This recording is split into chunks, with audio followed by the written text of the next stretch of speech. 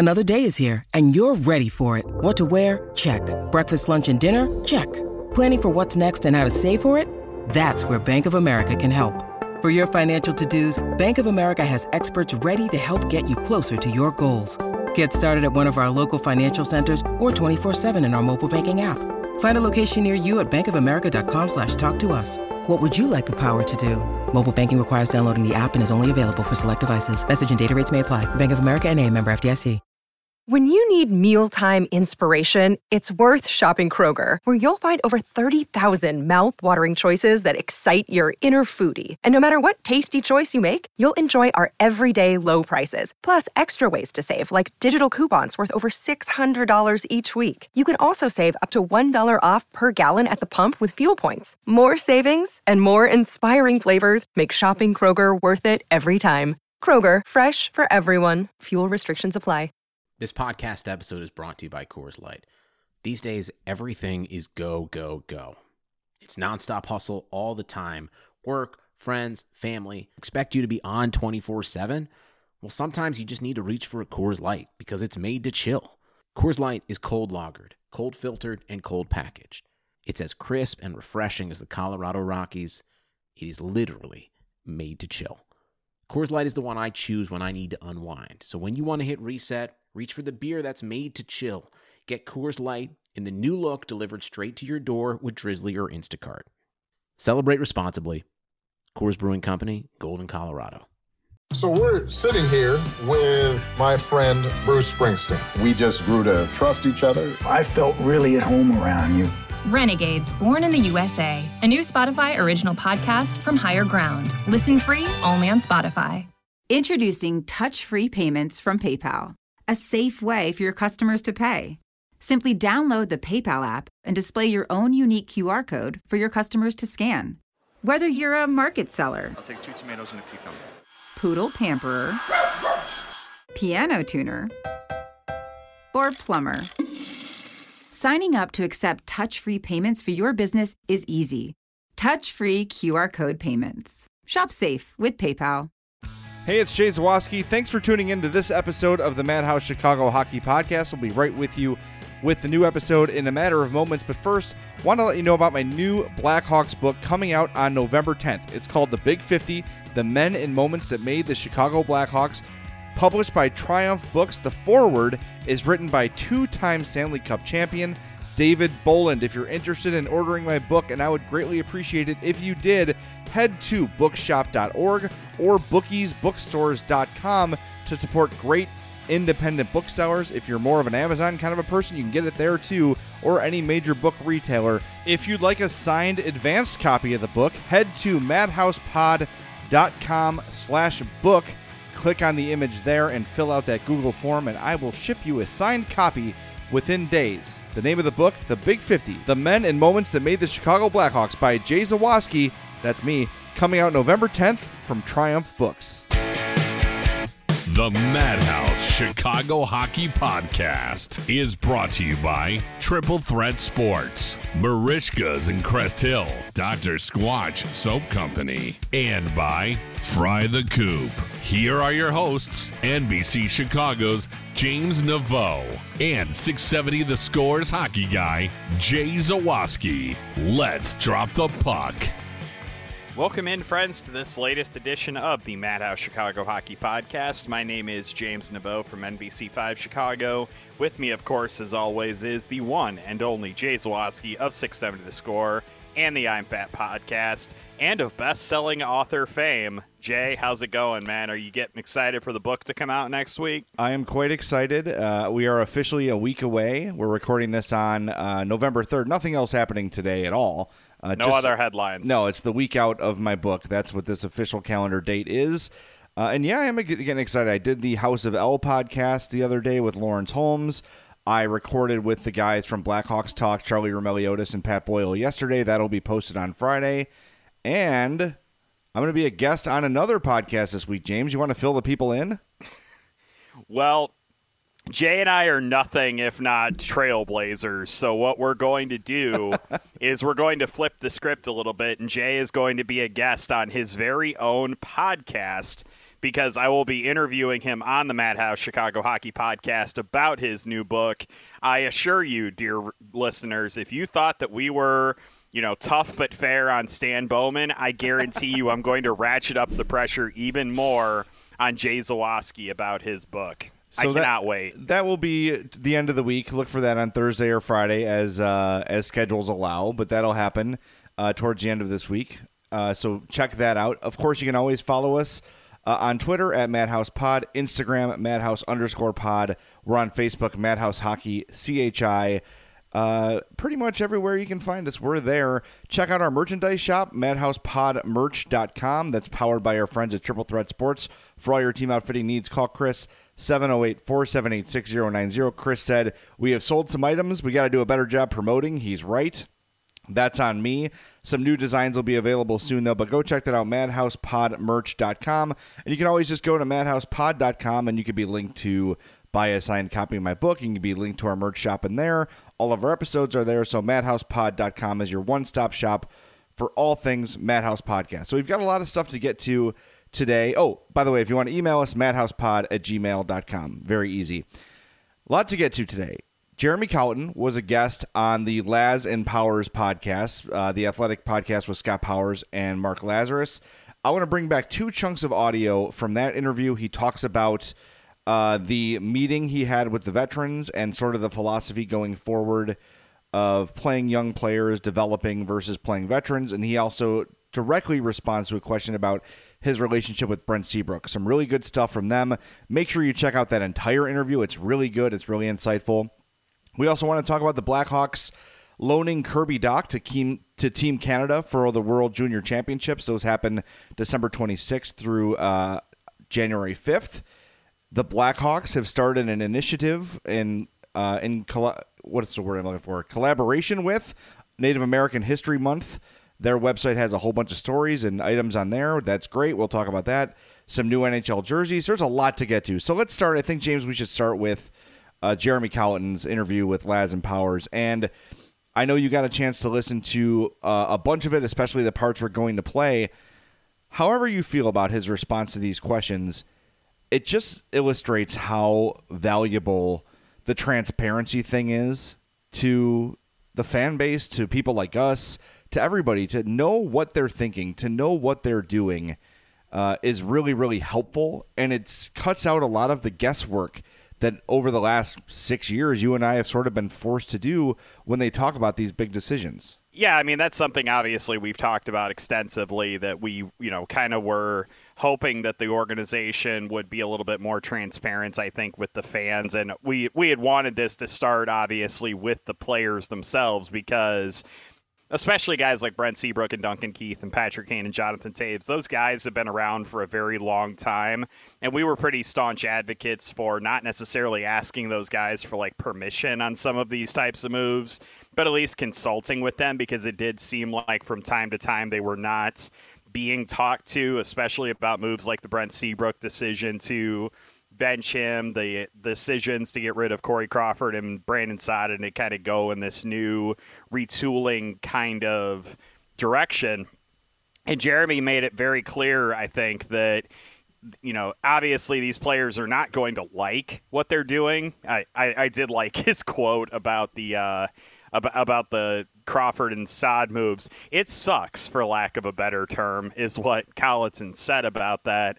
And I did appreciate the way that he kind of phrased that, and the way that he was talking about a few of the other things with that. And again, we're not asking the players for permission, I think, in these situations, but you at least have to be open and transparent with them. And I think that Colliton did a nice job of explaining that part of it, I think. Obviously, we had talked to Stan Bowman recently about these moves as well, and he kind of echoed some similar notes about wanting to make sure that he had some of the buy-in from the veteran players. And I thought it was an interesting continuation to hear about it from Jeremy, too. And while I did think that Stan was a little bit more forthright, potentially, I at least thought that it was nice to hear Jeremy Colliton kind of discuss that and kind of talk about some of the things that he went through as he dealt with these Zoom calls with some of these veteran players as the Blackhawks head in a new direction. Well, let's hear from Jeremy Colliton himself. So this was Mark Lazarus asked a question. Here you'll hear the question, and we will respond afterwards. You still got Kane, Taves, Keith, and Seabrook on this roster. How did that Zoom call go with you and Stan and those guys? Obviously, Taves was not pleased when Corey Crawford was let go and Brandon Saad was traded. These are guys that are important to the core. Do you feel they've fully bought into what you're doing? Are they on board? Yeah, it's as a player, you never like to see a teammate go. I mean, it's a part of the business. That's it sucks for lack of a better term. But I think the Zoom call was more of a check in and, hey, let's just make sure everyone's on the same page so you know what we're trying to do. If you'd like some more explanation on any of these decisions. I mean, it's hard. Stan's not going to have 25 phone calls with players and, just to check in, hey, we're thinking about doing this. That's just not realistic. But at the same time, just like the coach, I'm not going to have a team meeting on the bench about who I'm going to send out in the last minute. But it doesn't mean that after the fact, we can't discuss it and give a little more explanation for what we're doing and why we did it. Having said that, I feel like we've been pretty open with how we feel we're going to get back to being a top team in the league, not with the media, not with the fans, but certainly with the players. It's important that they understand, like, my goal is to get us back to winning the cup and being a top 10 team. And they may not agree with every specific decision that's made in the moment, but hopefully they agree with the idea we want to win the cup again, and we want to be at that quality, and that's going to be from giving young players opportunity. And again, my and Stan as well. Stan's job is to do what's best for the Blackhawks, and that's my job as well. And doing what's best for the group is not always what's best for the individual. But doing what's best for the group is best for most individuals. And it's pretty simple. and so in any given decision, there's going to be certain players who don't love it. And that's fine. That's part of coaching, and that's part of this business. But at the same time, if it's what's best for the group, then then we'll move that direction. So I'm sort of on board with what Colliton is saying there, and I do think the transparency to the players is a valuable thing, but at the same time, he's saying, I don't have to run things by these guys, and I think he's right. I think when we had when Jonathan Toews was upset and we were responding to that news, it was almost as if he was caught off guard by the thing, and I think I'll speak for myself, and I know you sort of feel the same way. We're not saying that Bowman or Colliton need to get approval from these guys, but I think telling them that the plan is development, and you'll hear later in the show if you listen to the whole interview, Colliton says we have to be in development mode all the time. Even if we're winning, we have to have an eye towards development because that's how you sustain success.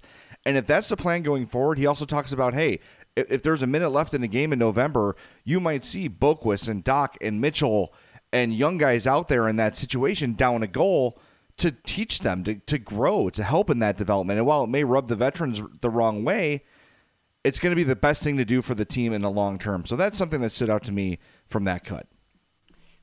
Yeah, I'm definitely in agreement on that. I think that Jeremy, obviously, he's been put in a very, awkward situation, which, again, like you said, he does allude to in a later answer about having been even a teammate with some of these guys and then, kind of being in that same age range, I guess you would say, and kind of the interesting struggle that does pose, like the interesting question that it poses. And I'm sure that a guy like David Ross with the Cubs is probably going through a similar thing where he's been teammates with some of those guys and he's in a new role now and has to be listened to differently. And I think that a lot of the criticism that we kind of levied at Jeremy Colliton was that it seemed like he was not a guy who was kind of taking the initiative to reach out to some of these guys. Like, obviously we are not as aware, I suppose, of exactly what happened behind closed doors with those guys, but I thought that he did a really good job of kind of being on the periphery, I think, of that conversation. I'm assuming that this was probably a Stan Bowman kind of engineered talk with those players after the Sod and Crawford moves, and I think that Colliton lent a very interesting perspective on that as well, and I think that he's in an interesting position as the team's head coach to kind of try to soothe the nerves of these guys and to get them to go out and play hockey every day,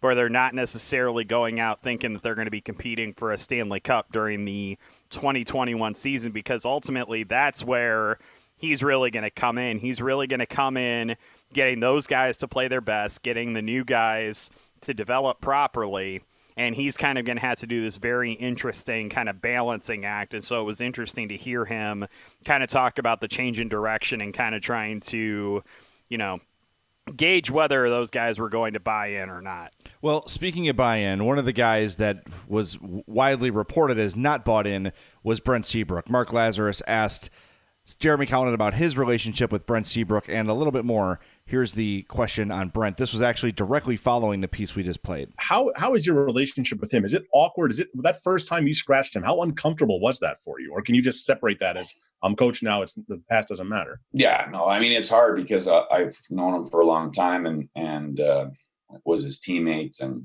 those, I mean, as they just went through with saying goodbye to Corey and Sauter, it's like, you don't lose those bonds when you've won together and had that experience. As you said, I got to do what's right for the team and what's right for the group. And, I think with older players, you try to do it as much as possible behind closed doors. I think that's the right thing. It's hard because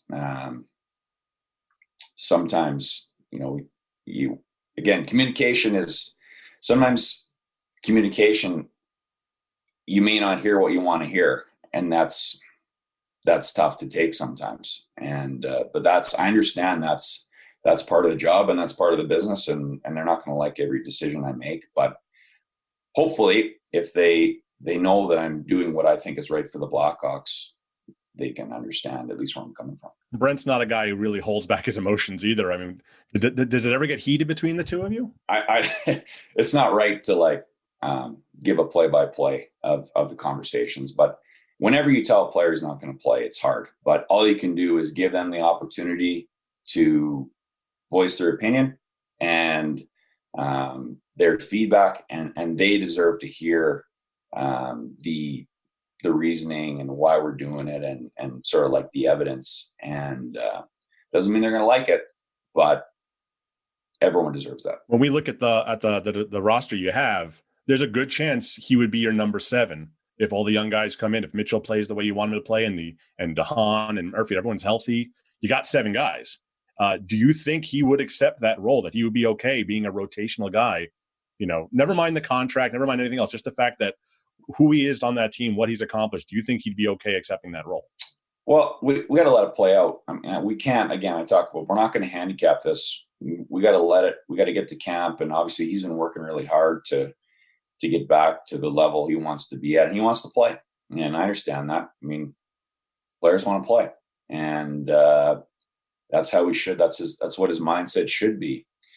But then I got to do what's best for the team and for the Blackhawks, not just now, but in game 70 and next season and the year after that. And that's how I want to run the team. I think it's good that we've been, as an organization, more open about what we're doing, because it just makes it a little bit easier for me to speak in media about when we make certain decisions.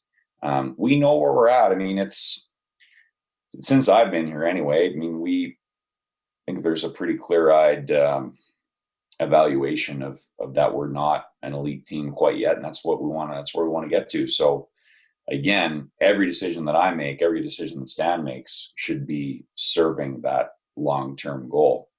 And it'll be no different with who plays. How do you balance it? I mean, if Seabrook comes back and he's playing well, Shaw comes back, or Zach Smith, and there are some young guys newer young guys like Ian Mitchell or Pia Suter.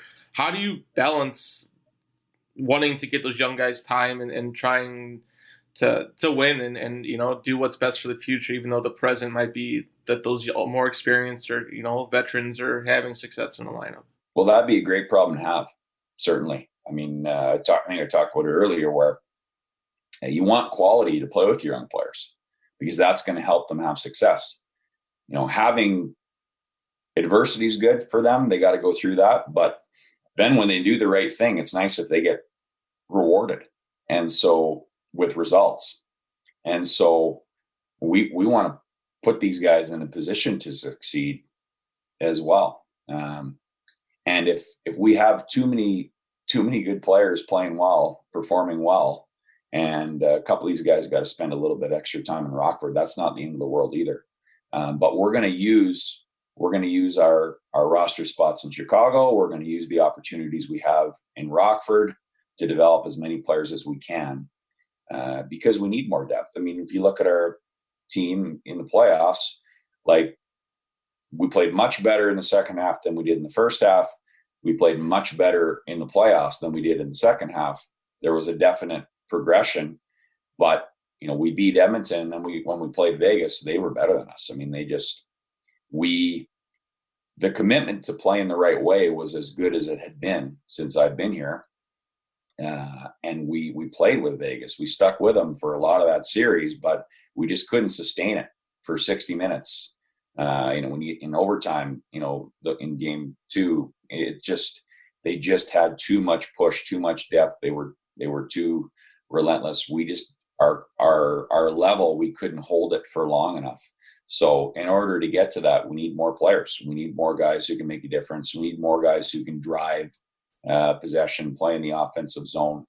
So there's a place for older players, and we're not going to have a group of 21, 22-year-olds, and we'll let it play out. Here's one of the things I like about Jeremy Colliton, and I have since he made the decision to bench Brent Seabrook. He is willing to be unpopular. He knows that veteran guys, especially Brent Seabrook, are not going to be happy with sitting out. And look, that's the reason we love this core of Blackhawks players. That's the reason they are as accomplished as they are, because they're so competitive, because they want to win so badly. We talk about Taves and Keith and Kane and Seabrook and how they just sort of have willed themselves to Stanley Cups before. That's part of their makeup, and you're not going to get rid of that. But I think the fact that Jeremy Colliton says, you know what, I'm not afraid of pissing off Brent Seabrook. It's part of the job. It's not a fun part of my job, but it's part of the job, and he's going to have to deal with it. He also said he wants to avoid handicapping the contest right now. He's not saying that Brent Seabrook doesn't have a top 6 spot yet. So I think he's saying all the right things. Let's see if the plan actually executes accordingly if and when the season begins in January. That part of it, I think, was the most interesting part to me, was the fact that he didn't want to handicap the contest, and he kind of wasn't getting into the roster construction part of this and the deployment of that roster. I was very fascinated by that part of it, and obviously it's something that all sports teams are going to do. They're going to say they don't want to be at a competitive disadvantage or whatever they want to say, but it's true. I mean, you definitely don't want to go into the season having a preconceived notion, I think, especially on their blue line, of who's going to fit in where and who's going to earn roster spots. I think you want there to be as open of a competition as possible, and I do think there is something to that, and I do think that there's going to be a benefit to having those guys competing for the job if you're open and honest with them, that you're not going into this thinking to yourself, okay, here's who's going to slot in here, who's going to slot in here. I think that players, they may not love that. They may not love not having the guaranteed roster spot or whatever, But at the same time, I do think that it's a good idea because at least then they know where they stand. And as long as you're open and honest about that, I think that could be a good thing for the blue line. And I definitely thought that, to me, was probably the more interesting thing that Jeremy Colliton did, was he just steadfastly refused to kind of say, look, Brent Seabrook is the number 6 or Brent Seabrook's the number 7. He's like, no, we're going to let this play out. And I think that, honestly, like, it seems kind of, I guess it should be common sense, but it is the right thing to do no matter what. Well, here's something I took away, too, from now I've heard, we've heard several interviews with Stan Bowman, and now we hear Jeremy Colliton. Both of them have gone out of their way to say someone spending time in Rockford is not a bad thing. It's not a punishment. It doesn't mean they're failing. Sometimes it's good for their development, right? And I think that we are very likely to see either Ian Mitchell or Adam Boquist begin next season in Rockford. And we talked about it last week, and Stan Bowman said it in his interview with us that he thought going into last season that Ian Mitchell was ahead of Adam Boquist in development. So it wouldn't shock me if Mitchell wins that job and Boquist begins the year in Rockford. I wouldn't be happy about it. I want them both playing, but I understand that they've got to sort of balance out who's ready and who has improved and who's ready, who's the most ready to fill in that spot. Because you look at the other spots, Keith and DeHaan and Murphy, those guys aren't going to sit. There's not a ton of spots open on the blue line. Zadorov is not going to sit.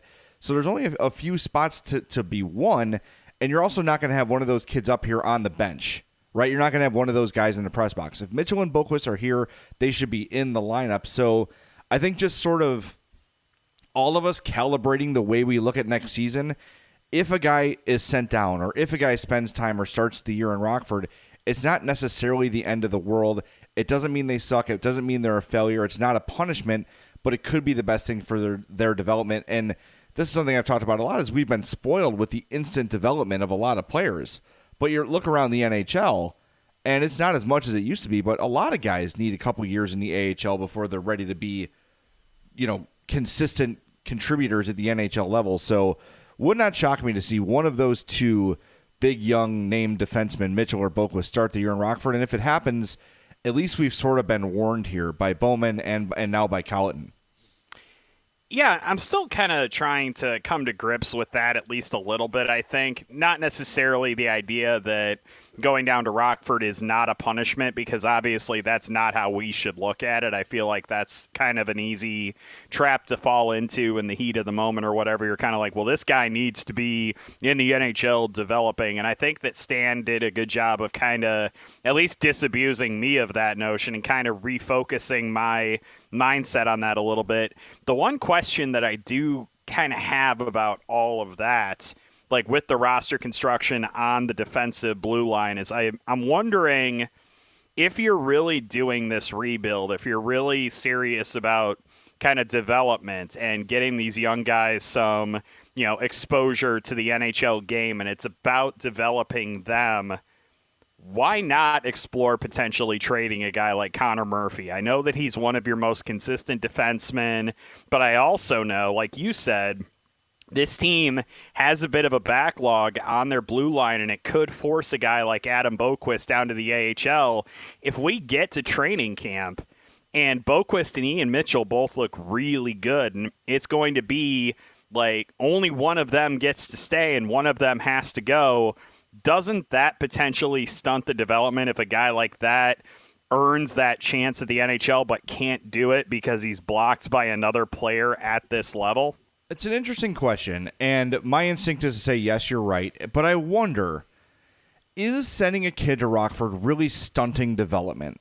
That's sort of the question I have. And I want to ask some scouting friends I have, people around the league, people in junior leagues who I know, is it really a bad thing to go spend time in Rockford and really be good, play a ton of minutes, play penalty kill, shorthanded, even strength, to get all those opportunities and be ready to come up and have that supreme confidence? I don't know. I don't know the answer to that question. So Colliton was asked in this interview, well, what do you do if you've got Andrew Shaw playing well and Brent Seabrook playing well and there's just no spots for the kids? That's when I think you get to your Connor Murphy answer, right? If everyone's playing really well and you've got Boquist who's clearly ready and Mitchell who's clearly ready to be, two of your top 6 defensemen, no questions asked, then I think you do start to look at maybe moving guys out. Maybe it's not in the beginning of the season. Maybe it's 10 games in, 20 games in, where you see where their development's at, how they're handling. Because I think we've seen a lot of young players start the season really well. Then as the grind sort of sets in, they start to fade a little bit. I think Yoka Haru is a really good example of that. Yes. Came out guns blazing 2 years ago. Then things sort of started to fall off for him a little bit. As the season goes on, you start to see those struggles. So if you see those guys maintaining that level of play, then I think someone like Connor Murphy is hugely appealing. Back injuries aside, that's a guy who is a really steady defenseman, still on the young end, relatively cheap for what he provides. I do think you would start to look at moving guys like that, and maybe it's Andrew Shaw if some team wants to take on somebody like that. Maybe it's a Ryan Carpenter. There are guys who are tradable on this roster, and I think Murphy and DeHaan, especially on the blue line, would be number 1 and 2. I think those guys probably have the most trade value of the veteran players on the roster right now. Assuming DeHaan's shoulder is okay. Big assumption, but he did make it through the playoffs with healthy, and now he's got a whole however long this offseason is to recover. So, and I would also like to point out, when I was talking about the sending down to the AHL, the whole thing with that, we're not, again, I'm not saying that this is some type of a punishment, or I'm like super worried that it's going to be this huge development stunting thing to do. Like you said, Jay, it's a really good thing, I think, to be able to put guys into different situations and to kind of up their versatility a little bit. Whether you want to see Boquist more as the quarterback on the power play, put him more in top defenseman minutes in the AHL, if you want to maybe give him a little bit of penalty kill time just to kind of see what you have there. That's all fine to me, but I also am well aware through all of our events that we've done at Chicago Wolves games and going to a good number of Rockford Ice Hogs games over the years, there is a definitive and easy to see difference in the speed of the game when it comes to the AHL and the NHL, that jump. And I think for a guy like Adam Boquist specifically, who seemed to struggle at times with the speed of the NHL game and having to make those instantaneous decisions, it was like he was thinking for a beat too much and then getting behind.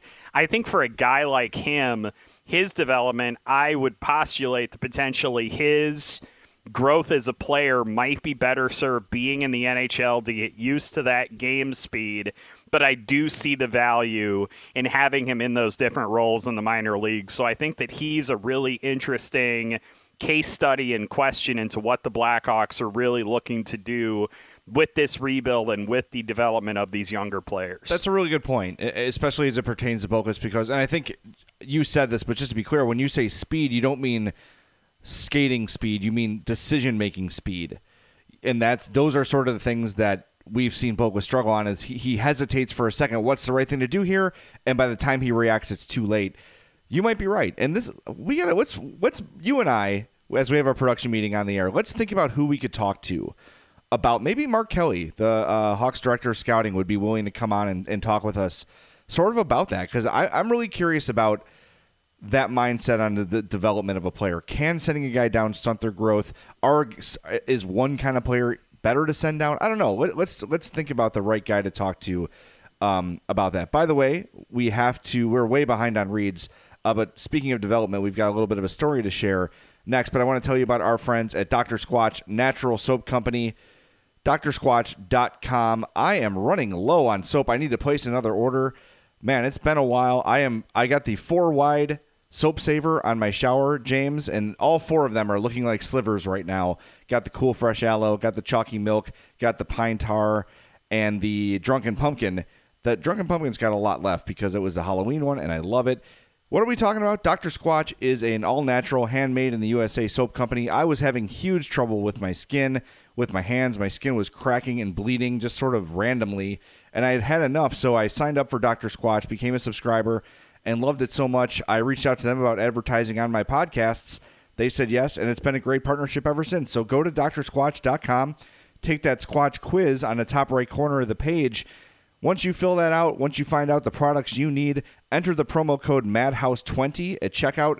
You'll save 20% on your order and help the podcast at the same time. We've had a lot of Madhouse podcast listeners join Squatch Nation. They love it as much as I do. I promise you will love it. That's the Jay Zawaski guarantee. DrSquatch.com, promo code MADHOUSE20 to save and to help us out. All right, before we break, a little bit of Hawks news this week. Kirby Dach has been lent to Team Canada for the World Junior Championships. Those take place December 26th through January 5th. I have no problem with this. You want to talk about development opportunities? That's one for Kirby Dach to go play and, you would assume, dominate at a high-level competition with guys his own age. I think you're going to see a bunch of other guys with some NHL experience playing in that as well. I'm really looking forward to that. That's going to be awesome to watch, especially assuming it could be the first hockey we have for a while. Maybe the preseason will be underway by that point because we're thinking about a January 1st return. But, man, I'm excited to see Kirby Dach in the World Juniors as long as he doesn't get hurt. I think that's pretty much the prevailing wisdom at this point, is that it's going to be really great for him. Like, he'll be able to get back out on the ice and play against the best young players in the world. Just don't get hurt. And then all you have to do is think back to Traverse City last year and how that kind of set the stage for the first part of Kirby Dach's NHL career. And all you think to yourself is, do I want that to happen again? Like, it kind of does make you a little bit nervous, and I feel like I saw that a lot from Blackhawks Twitter, especially after that announcement was made that they were making him available to play in a non-NHL tournament where he could potentially get hurt and screw up his second NHL season, which we obviously know is going to be really key to showing whether or not he's still carrying the momentum forward from his time in Edmonton and his development that he made during the second part of last season and into the postseason. Those are really real concerns, and I saw that a lot on Blackhawks Twitter, and I kind of wanted to get your feedback on whether you thought people were overreacting or whether their fears were kind of justified. No, I think that's justified for sure, especially considering how big of a role it looks like he's going to have. Keep in mind, Dylan Strome is still not signed, and, Stan Bowman said they're going to get it done. They're confident it will get done, and so am I. But Dach has won that number 2 center job. That is his job. And even comparing it to Traverse City, at least then he was still under the watch of Blackhawks employees. Now he's being sent to play for coaches that don't really have a horse in the race in terms of Kirby Dach's NHL career. So if they're going to play him, 27 minutes a night in all situations, and he's going to be their go-to guy, which he very well may be, that is a little concerning for me. But I'm going to try to talk myself out of that. I'm going to try to not worry about it until I have to and try to enjoy the hockey because I can't wait to see Kirby Dach on a stage against, I think you're going to see him dominate. Going through, quote-unquote playoffs. Well, they were playoffs. They played against Vegas where he was probably the best Blackhawk on the ice for most of it, aside from maybe Jonathan Taves. To see that guy up against the juniors is going to be impressive. So as long as he stays healthy, I'm all for it. I think things like this go a long way towards the players who want to do this. And while Sam Bowman's not the one to give discounts or not no trade clauses or, you know what I mean? But maybe there's a consideration made somewhere down the road saying, hey, you did this for me and maybe I'll do this for you. I don't know. Maybe I'm projecting that and hoping it happens. But I think it's a good opportunity for Kirby. And, as long as he stays healthy, knock on, I have no wood down here, but I've got plastic. Knock on plastic, he stays healthy. I do have a wood desk, so I will go ahead and I will knock on that wood. Yeah, do it twice. Give it one for me. Yep. Thank you. Appreciate that. The only other thing, obviously, that would concern me is just the idea of him potentially, and this is going to occur with all of the players, I think, is hopefully he doesn't get COVID either. I know they're going to be very careful about this bubble, but man, wouldn't that just be like the 2020 fortune that we've had to deal with this entire year, that he would go to this tournament and he would go play and he would get something like that. Like, that obviously is another big concern for me, especially seeing the spike in cases in various places in this country and around the world. It's just playing a major international tournament, there's part of me that's just thinking to myself that they probably shouldn't be doing that. But like you, Jay, I've seen what the NHL was able to do in their two-bubble system, and I do hope that the World Juniors can take those lessons forward and they can really keep those players safe and give us a little bit of a distraction, give us some hockey to watch, and I think that I would definitely consume that product if it were made available. So hopefully, everybody stays safe, everybody stays healthy, and just gives us something to enjoy as we kind of wait for the NHL to get its act together and kind of determine when they're actually going to get started. Speaking of things you'd consume, Fry the Coop, frythecoop.com. Oh, yeah. I would consume all of that. Yeah, as you should. Nashville hot chicken. Perhaps the best Nashville hot chicken you've ever had. I've had all of the greats in Nashville, and I believe that, you know what? Fry the Coop is right there with them, maybe better than all of them. I think I crave them more than I do the ones in Nashville. Go check them out for yourself. You can get the chicken tenders. They've got the donut chicken sandwich. Yes, you heard me say that, the donut chicken sandwich. Chicken and waffles, but you know what? The little extra added flair that Fry the Coop has with their chicken and waffles, the waffles have bacon cooked into it. Yeah, Fry the Coop is as good as it sounds. Go to frythecoop.com. Check out their locations in Oak Lawn, Elmhurst, Westtown, and coming soon to Prospect Heights. You can place your order online. You can pick up at their window. Make sure you get that spicy butter. That stuff is absolutely amazing. Ask for it on the side, and you can dip your chicken in it, and it will blow your damn mind.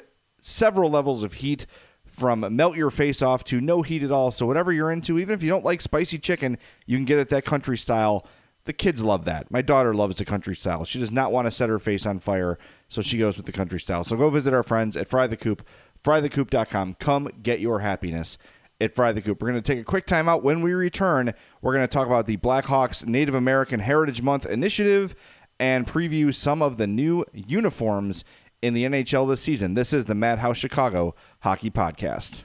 Hot flashes, irritability, intimate dryness, even unsatisfying sex. Hi, I'm Dr. Alyssa Dweck, a board-certified OBGYN who has spent over 20 years helping women just like you safely find relief from these very natural symptoms without having to resort to hormones. To help my patients feel their best, I recommend products from Bonafide Health. Bonafide is a women's health company dedicated to providing women with non-hormonal and clinically validated products that work. Bonafide provides safe and effective solutions to manage a range of menopausal, sexual health, and PMS-related symptoms. That's why I recommend Bonafide products to my patients every day. In fact, I am also a Bonafide medical advisor. What I like most is that Bonafide products provide women real relief without compromise. Ladies, don't waste another minute feeling less than your best. Go to hellobonafide.com and use code radio39 to save 20%. That's hellobonafide.com and code radio39. These statements have not been evaluated by the FDA. These products are not intended to diagnose, treat, cure, or prevent any disease. Offer valid on subscription only. Welcome back in, friends, to this edition of the Madhouse Chicago Hockey Podcast. We've been talking a lot about Jeremy Colliton's comments today on the show. Also been talking a little bit about Kirby Dach playing for Team Canada coming up at the World Junior Championships, giving us all something to watch. It's going to be real fun and exciting. We do, however, need to talk about another major headline that did come out from the organization this week. I don't know if our listeners are aware, but November is Native American Heritage Month, and to mark the start of that, the Blackhawks have made what is called a formal land acknowledgement, which recognizes the organization's relationship with indigenous peoples in their traditional territories around the Chicago area. And they made this declaration. It's been part of an ongoing initiative. The organization has been trying to increasingly engage with the Native American community and to honor them and to honor kind of the heritage of this area and also the connection that it has to the Blackhawks organization. And they issued this land acknowledgement, and it honestly, it made national news. Like, I saw headlines about this in, as varied of outlets as The Hill, Politico, People Magazine had a story about this. It was a very widely reported story, and one that I think I was a little bit surprised, I think, that it kind of took on the life that it did. Like, obviously, we know what the Blackhawks have been doing in the Native American community, but I think in this era where you're seeing teams increasingly step away from Native American iconography, mascots, logos, all that stuff, it was very interesting to see kind of the national attention paid to this Blackhawks land acknowledgement. And for those For those listeners, by the way, who don't know what a land acknowledgement is, I pulled this up from Northwestern University. A land acknowledgement is a formal statement that recognizes and respects indigenous peoples as traditional stewards of this land and the enduring relationship that exists between those indigenous peoples and their traditional territories. So I think the Blackhawks are going to make this announcement before each one of their games. They're going to pay tribute to the Native American tribes that lived in the Chicago and the Illinois area. So you're talking like the Miami, the Sauk, the Fox, the Ho-Chunk, the Potawatomi, the Odawa.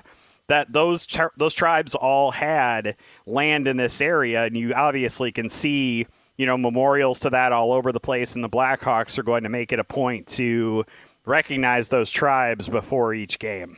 I think this is a really good step for the Hawks, and I have long been, because of the Blackhawks, fascinated in Native American culture. I've always thought, because of my fandom with the Blackhawks, is I wanted to learn more about Native Americans, really because of that. And I don't know if that is strange or if there's other Hawks fans that have done the same thing, but I really like that they are being outward and forward with this. And the conversation about the logo is very polarized. We've talked about it before. We don't even need to get into it with this conversation. But one of my complaints was, you say you respect the heritage, you say that it's all done, with the utmost respect, then I shouldn't have to do so much research on my own to find out who Black Hawk was and what Native American tribes lived in Illinois. And they're doing this, and they're advancing the knowledge. And just by doing that, just by educating the fans, they're taking a huge step. And if you look through their website, they've got, like you said, the land acknowledgement. There's Legacy of Blackhawk. It teaches you about the man, Blackhawk, sharing Native American stories. So they've got a number of Native Americans featured on their page telling their story. Programs and what's ahead. So they're talking about the things they're supporting. The artwork on the page was designed by a Native American. So they're doing great things here. And hopefully this is not just a thing they put together for this month. Hopefully it's continuous. I would love to see, during games, aside from the land acknowledgement, how hard would it be during the first TV timeout of the game when everybody's really settled in to show, as best you can, a minute and 45-second history lesson on the Native Americans of the area and why they chose Black Hawk and things like that. And they can sort of rotate into different stories. You can do one a period or whatever. I think that putting your money where your mouth is, taking away advertising and showing what these people mean to this region would be hugely impactful. And you've got a captive audience there in the stadium sitting down looking at that scoreboard while they're waiting for the ice to be cleaned. Teach them, show them why, and show them how you respect the Native American people and Black Hawk himself. I think it's a great step. There's a lot more work to be done, but I think this is a step in the right direction. I know the cynic would say, they're just trying to, they're just trying to get out of the way of the logo talk, and maybe that's part of it, but I'm going to give them the benefit of the doubt and say, under Danny Wirtz's leadership, they're trying to be more respectful and trying to educate a little bit, and I think it's a step in the right direction. And like Stan Bowman had alluded to, with the organization wanting to be more transparent with the on-ice dealings, I think that the Blackhawks have made it a point in the past to engage with the Native American community, and I know that John McDonough attended a lot of those types of events to try to raise awareness for the struggles that Native Americans still deal with to this day related to their ouster from the land that they claim as their ancestral heritage. And I think that the Blackhawks are doing a really good job of kind of being more public with that now. And I think that it's definitely going to have a big benefit to the communities that they are, wanting to show awareness for and to show kind of that they're willing to help to in these situations. And I think that it's very interesting seeing some of the moves that they've made already, whether it's banning headdresses at the arena, the land acknowledgement. I do think there is more that they are going to be doing, and it does seem that they're connecting with a lot of groups that are going to be able to help them to turn their words into action, and I'm really interested to see what they're going to do moving forward once we do get fans back into the seats at the United Center. Agreed. I am, look, if somehow Danny Wirtz becomes the team president here, if it just becomes they remove the interim tag and he's the guy, because there doesn't seem to be much evidence of anything else happening, I have to say I'm fairly pleased with his first offseason as Blackhawks president, with the transparency from the organization to the Native American heritage thing and everything they've done so far, it's been positive in my mind. So let's see what happens. Let's see if it continues. But this is, to me, a really great step, and I like that they're really doing the work here, and I hope that it continues, and I have no reason to doubt that it will. It seems like they're fully on board with this, and yeah, it probably is a little bit to take some of the smoke off of the logo, which I do believe someday will ultimately be changed, and we can get into that another time. We don't have to right now, but good step, good move, and I like that they're being forward about it. I hope they do something every day on their social media to help really push this and get people interested and get people educated. It's a really good thing. Another really good thing, and a really bad transition, is Merichka's in Crest Hill, 604 Theodore Street, family-owned and operated since 1933. They are world famous for their poor boy sandwiches, but really, everything at Merichka's is delicious. The steaks, the chops, the seafood, the twice-baked potato, one of my all-time favorite menu items. So great. Merichka's, like a lot of restaurants in the area, have been forced to shut down their dining room because of the pandemic. Even a place like Merichka's, it's been open since 1933. They're struggling through this time. So if you want to go help out Merichka's, go to Merichka's.com, place an order, and go pick it up. I'm telling you, Merichka's travels really, really well. It just gets to sit there and soak in that garlic butter and just make it that much more potent, that much more delicious. So go visit our friend Joe Zadralovich and his family out there in Crest Hill, 604 Theodore Street, Merichkas.com or Facebook.com/Merichkas. That's MERICHKAS. They're closed only on Christmas, Easter, the 4th of July, and Thanksgiving. All right, James, this has been a fairly serious episode, so let's get to some fun. A number of NHL teams have unveiled new uniforms for the 2020-21 season. The Calgary Flames have gone back to the retro red and yellow. Thank you. I love those. Ottawa has gone back to their original jerseys with the less detailed Senator, the more two-dimensional Senator. Vegas has unveiled all gold uniforms. The Dallas Stars have gone and, well, I guess they watched Tron too many times and they came out with these black and neon futuristic things. And then the most troubling news of all, James, you told me before we started, the Penguins are considering bringing back the robot penguin. No! Stop! Don't do that. Why not? No, it's so bad. The cartoon penguin is awesome. Why would you bring back the robotic penguin? Is this what's going to happen now? Are we just going to keep cycling through retro, futuristic? Is that like, let's just get something that, like, credit to the Blackhawks. They found something that works and they don't mess with it. It's just think of all the classic team uniforms in hockey. Detroit, the Rangers, the Hawks, the Leafs, even more modern teams like Carolina doesn't adapt their uniform too often. The Lightning, keep it simple. It's just blue and white. Keep it simple. Stop messing with it. My God, it's so frustrating.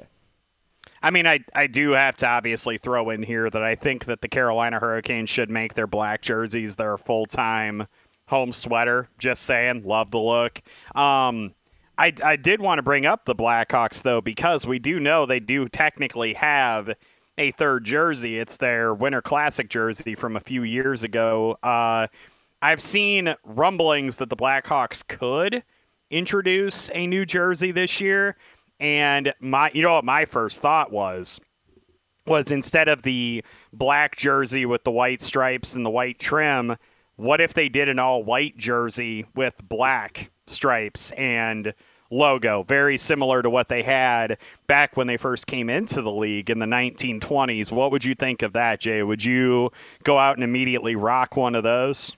I'm down for anything because most of the things they've come up with have been pretty cool. I love the Notre Dame Winter Classic ones, the black and white striped. And when I first saw it, I was like, and then I saw it on, and oh man, is that a sexy looking jersey. I know a lot of people love the 90s black, just the black alternates. I think those kind of look dated. I don't know why. They just feel 90s to me. Here's, and I wasn't planning on this, but here's an opportunity though. How about an alternate logo? How about this is your opportunity to showcase some sort of Black Hawk logo, And maybe, if people like it, you can phase it in or you can adapt it however. But this creates a unique opportunity for the Hawks. Like you said, that the Carolina Hurricanes have changed they haven't changed, but they added, in addition to the swirl hurricane logo, they added the flags, the hurricane warning flags. This could be a good opportunity for the Hawks to try out an alternate non-Native American logo. I think that would be a very interesting move by them. I'm wondering how much lead time they would potentially need to make something like that happen. I know a lot of teams are introducing new jerseys right now because they're wanting to bump up their revenue streams with not having fans in the stands, etc. This is not a thing that the Blackhawks would want to or need to rush. I think if you're really going to use the new jersey for that purpose, I do not want them to rush through it. I want them to come up with something that they're comfortable with and that fans would enjoy. I obviously don't want something slapdash put together just to, jump out and make some money in the coming year. I do hope that they would take that very seriously. Put a bird on it, like Portlandia. That's how you sell stuff. Put a bird on it. Yeah, I don't think the Hawks don't. They take their uniform so seriously, as they should.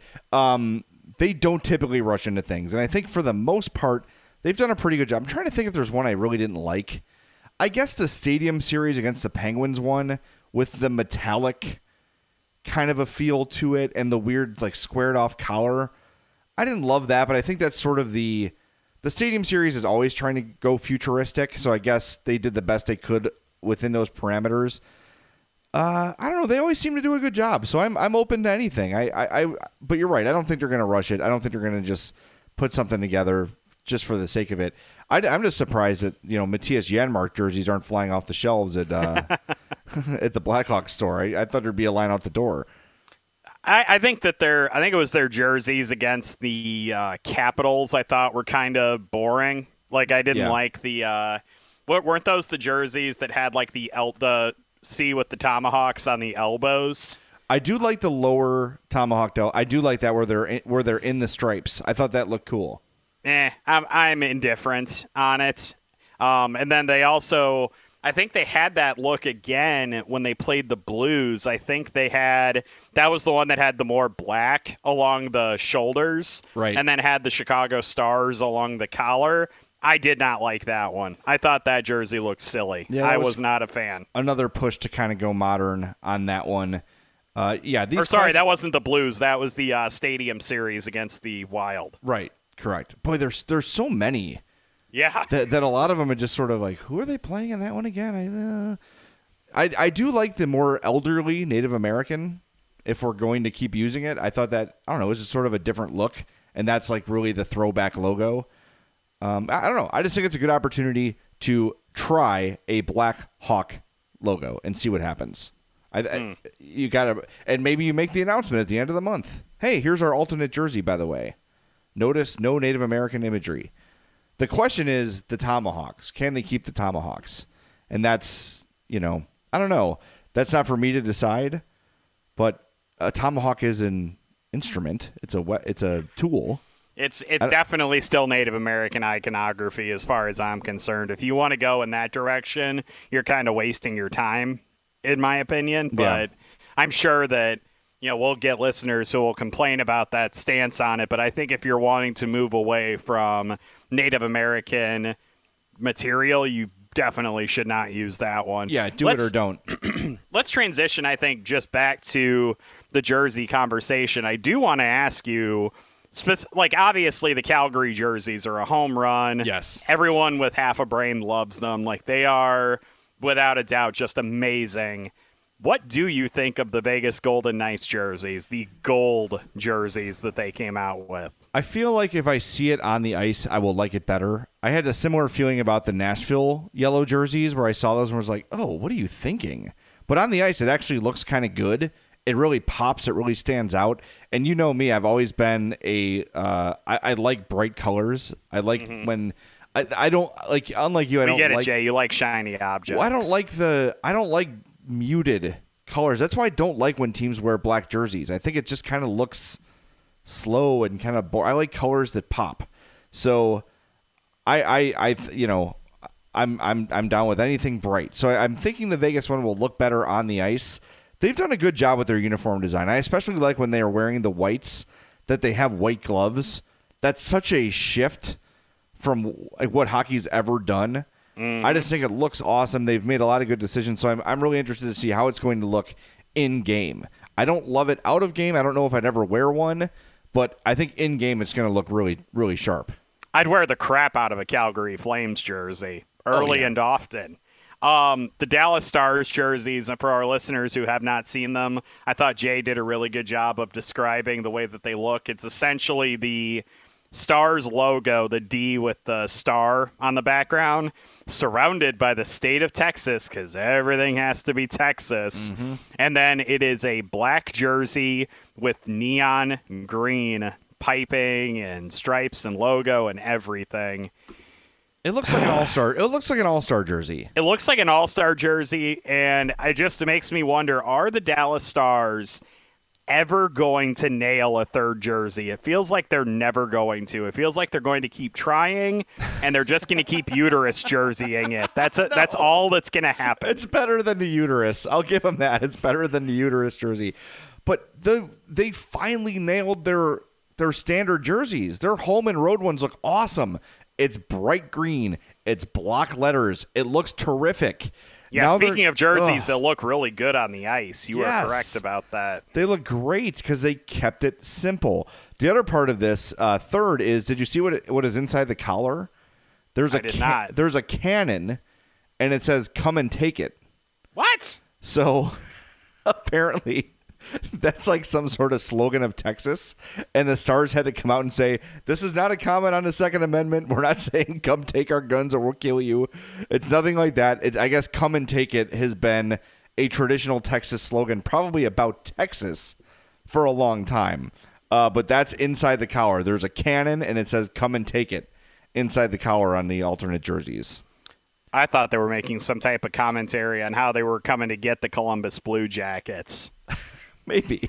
Yeah, it's funny that the cannon is blasting and there's an exploded hornet on the very strange that there's an exploded speaking bug. of jerseys that we'll probably never see again, the Columbus Blue Jackets Hornets jersey. Man. Don't mess with your jersey, Columbus. You've got a good one. Yeah, I will die on that hill. It's fine. It looks good. I don't love the font of the letters and numbers, but whatever. They've kept it pretty much true to how it's been since the beginning, so I guess I can accept it. Look, keep it simple. That you look at all the great uniforms in all of sports. Like, think of the NFL, the Cowboys, the Raiders. Those are the ones that people talk about the most. Even the Bears.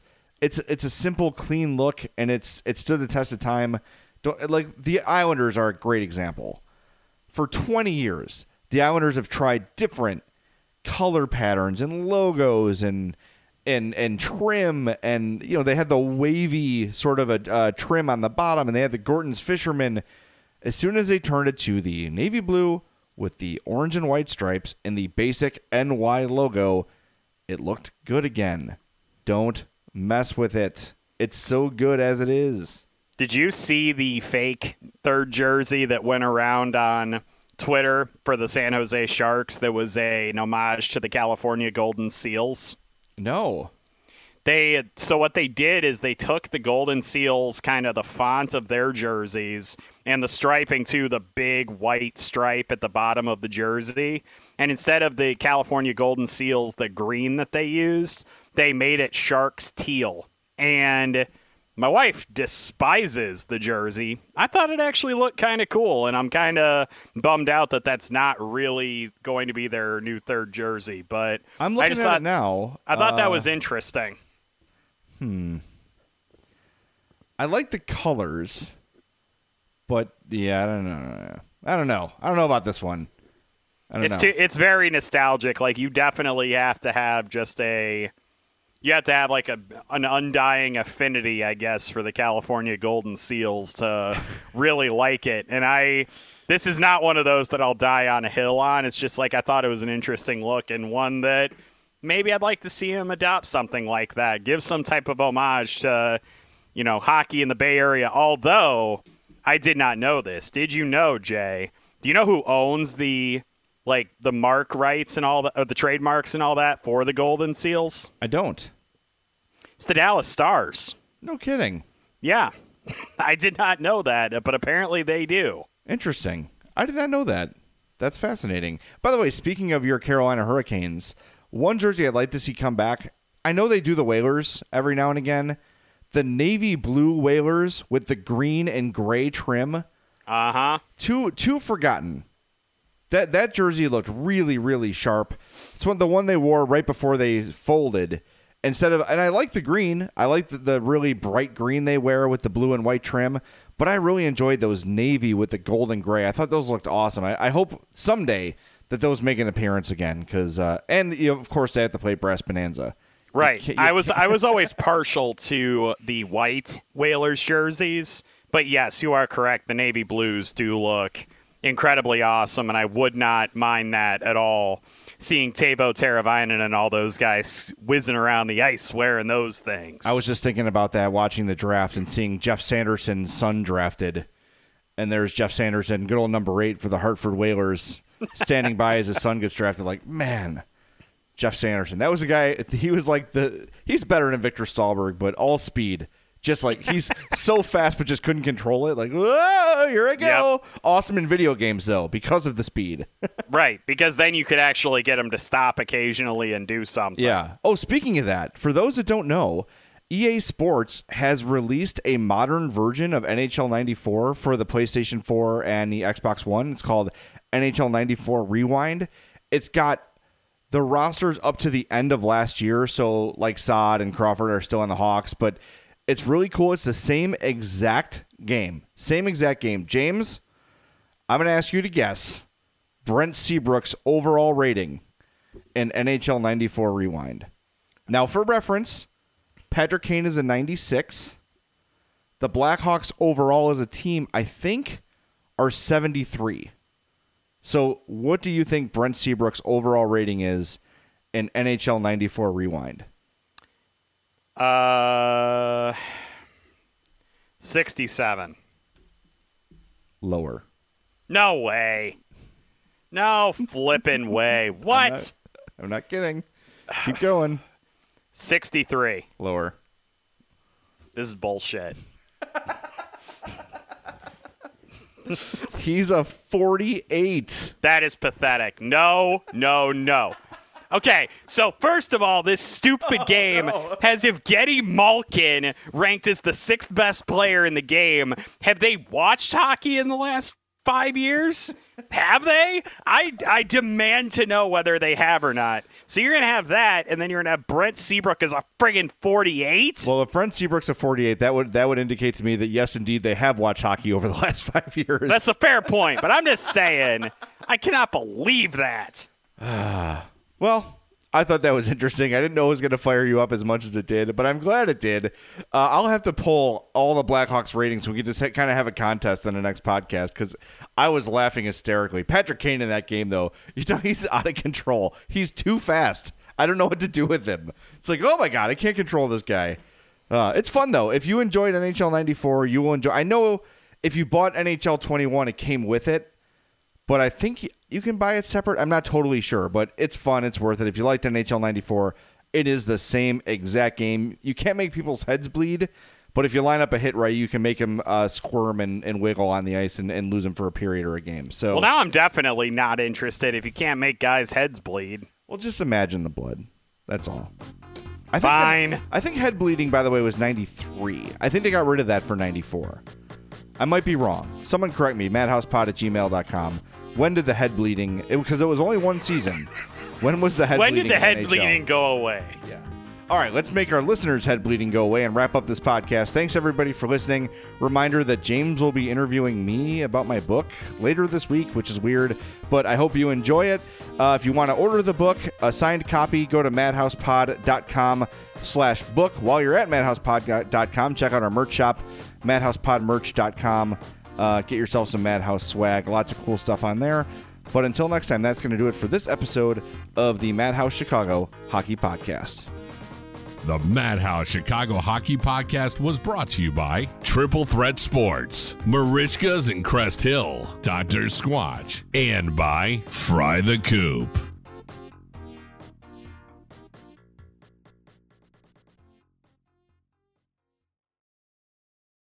Hot flashes, irritability, intimate dryness, even unsatisfying sex. Hi, I'm Dr. Alyssa Dweck, a board-certified OBGYN who has spent over 20 years helping women just like you safely find relief from these very natural symptoms without having to resort to hormones. To help my patients feel their best, I recommend products from Bonafide Health. Bonafide is a women's health company dedicated to providing women with non-hormonal and clinically validated products that work. Bonafide provides safe and effective solutions to manage a range of menopausal, sexual health, and PMS-related symptoms. That's why I recommend Bonafide products to my patients every day. In fact, I am also a Bonafide medical advisor. What I like most is that Bonafide products provide women real relief without compromise. Ladies, don't waste another minute feeling less than your best. Go to hellobonafide.com and use code radio39 to save 20%. That's hellobonafide.com and code radio39. These statements have not been evaluated by the FDA. These products are not intended to diagnose, treat, cure, or prevent any disease. Offer valid on subscription only. Me, but also you. The Pharaoh fast forwards his favorite foreign film, Powder Donut.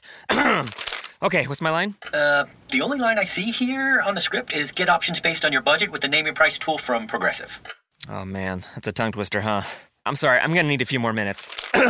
Bulbous Walrus, the Bulbous Walrus. The Name Your Price tool, only from Progressive. The owl ran afoul of the comatose coxswain. Progressive Casualty Insurance Company and affiliates. Price and coverage match limited by state law.